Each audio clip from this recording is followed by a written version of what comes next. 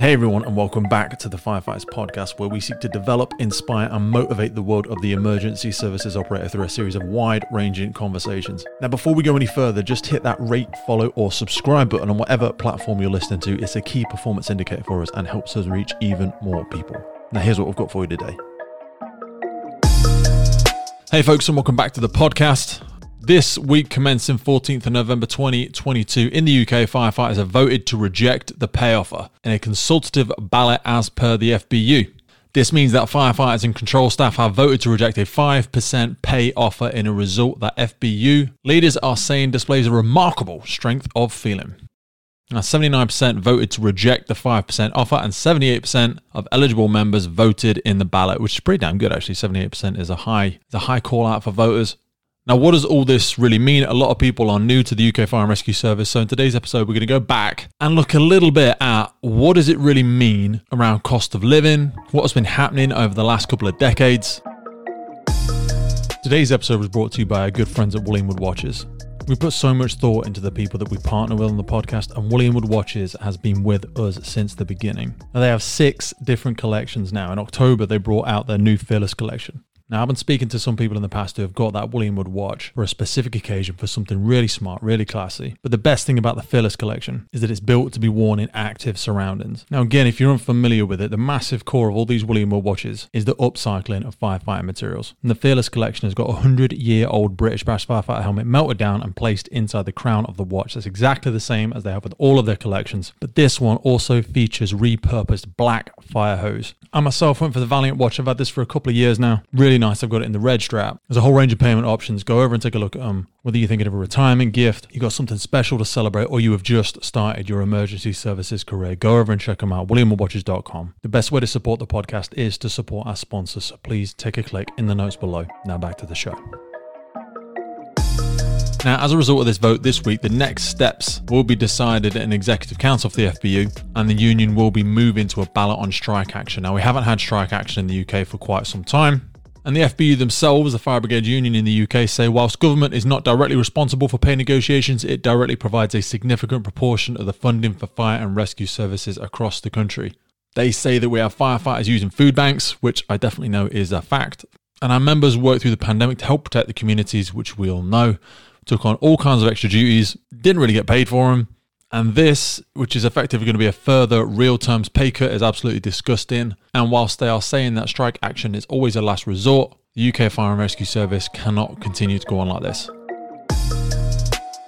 So to give us a bit more of a holistic look at how this affects everybody, we're going to firstly look at a little bit of information on rising rates and understand a little bit more about the increase in the cost of living and why it's so hard for people to deal with. So the cost of living is increasing at the fastest rate in 40 years. And this is largely as a result of rising food and energy prices. Now, inflation itself is the increase in the price of something over time. For example, if a bottle of milk costs £1 and it goes up to £1.05, then the inflation rate is 5%. Pretty simple, really. Now, the ONS, the Office of National Statistics, which again is referenced a few times by the FBU in some of their work, they come up with an inflation figure, and that keeps track of the prices of hundreds of everyday items. And this is known as the basket of goods. Basket's constantly updated. For example, tin beans and sports bras are added this year, reflecting interests in plant-based diets and exercise and all that sort of stuff. Now, we're going to jump back to how this relates to firefighter pay in a minute. But firstly, as an example, inflation is at 10.1% in September 2022. It's really gone through a massive rise since 2020. Now, the cost of energy is the key reason why things are getting more expensive, as says the Office of National Statistics and also some of the BBC News reports. Now, back in October 31st, firefighters launched a consultative ballot on pay, which we've now had a decision on. Now, a consultative ballot means members can vote online or by the post. It's thought that a lot more people are doing these online now, and that's why we're getting a higher return from votes from members. Now, if we head all the way back to 2004, the basic annual pay for a trainee firefighter is $18,756. And once competent, that boosts up to $25,000. So that's back in 2004. So 2004, competent firefighter, $25,000.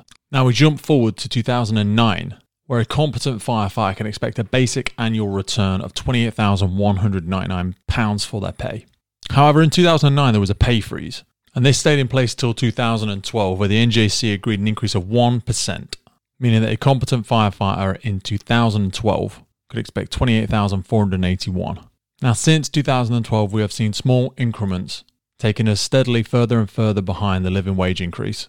And in 2021, the NJC agreed an increase of 1.5%, taking competent firefighter pay up to £32,244, but a starting trainee's pay at only £24,191, meaning a basic hourly rate of £11.05, and a competent firefighter expected to be paid only £14.72 an hour.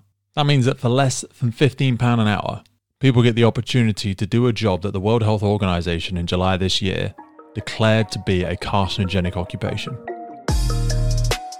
As a fun little test, I thought I would jump onto Google and see what jobs I could get for £15 an hour. And here's a little insight for you. You can be a warehouse operative working for Amazon, and you can get paid £23 an hour working as a warehouse operative for Amazon. I'm sure that is a challenging job, perhaps not quite in the same lines as cancer-causing, life-saving work, but nonetheless. You can go and work for the massive crisps manufacturer Walkers, which will pay you £17 an hour as a minimum. And by the looks of the job advert, you can watch crisps go along the line and maybe clear some up from time to time. And imagine you also get to take some free crisps home every now and again. If you're living around the London area, you can go and be a leaflet distributor for £18 an hour, dropping leaflets in people's doors. You could be a retail assistant for Samsung and get a whopping £16 an hour. Now, of course, if you do choose to work down in London, let's take a glance at London Fire Brigade's wages. On their website, you can see as a trainee firefighter, you'll earn a salary of £27,750, including London waiting, and once qualified, your salary will increase to £37,000 per annum. So as we go into these next few weeks and months closing out 2022, we're going to see some really interesting stuff around whether or not members of the UK Fire and Rescue Service will move into strike action as the weather gets colder and colder and Christmas is looming around the corner. Bills are rising dramatically and firefighters are increasingly struggling to pay their mortgage or rent. Most of us are facing choosing whether or not we want to put food on the table or switch the heating on. This is despite the fact that firefighters and of course all of our backroom staff were called, referred to and celebrated as key workers during the pandemic, but now we face another significant cut. As we mentioned earlier, inflation is currently at around 10%. So over the next few weeks and months, we will try and continue to give you a brief summary of where things are and how it could affect you. There are masses and masses of websites, articles, PDF documents out there, but we will endeavour to do our best to give you a brief and accurate version of what's happening in the UK Fire and Rescue Service. Thanks for coming back to the podcast. If you are struggling, please reach out to your service, please reach out to your union. There are lots of money-saving expert ways out there. There are food banks, there are tips, there are tricks. There are ways for you to manage your money a little bit differently. Please look after each other, please look after your families, please support your colleagues in whatever way you can, and we really appreciate what you do. Stay safe out there. We'll see you soon. The Firefighters Podcast is a global podcast seeking to develop, inspire and motivate the world of the emergency services operators. Through a series of wide-ranging conversations celebrating those within our sector, we seek to encourage and support this incredible group of people. It's brought to you by myself, operational firefighter Pete Wakefield, and I speak with individuals from all walks of life who I sincerely believe can add value to or develop those who have chosen this life path. Please support your emergency services wherever you are in the world, and thank you for listening.